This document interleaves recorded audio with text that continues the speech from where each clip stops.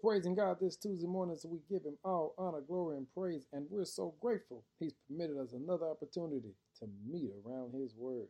And family, your shares have been making a difference. Our focus today is keep praying.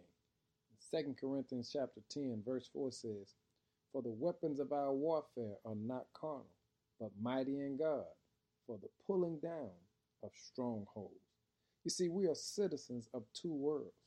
We are spiritual people who have been blessed to be redeemed by the Lord himself.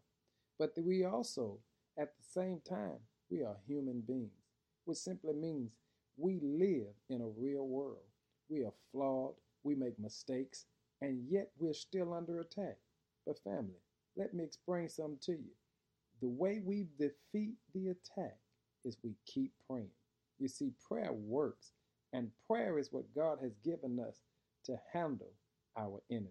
And family, let me encourage you today to keep on praying. Keep on calling on the name of the Lord, because in due season, either he'll change it or he's going to change you. So today, I encourage you to hear these words. For the weapons of our warfare are not carnal, but mighty in God, for the pulling down of strongholds. Keep praying. Now give God some glory.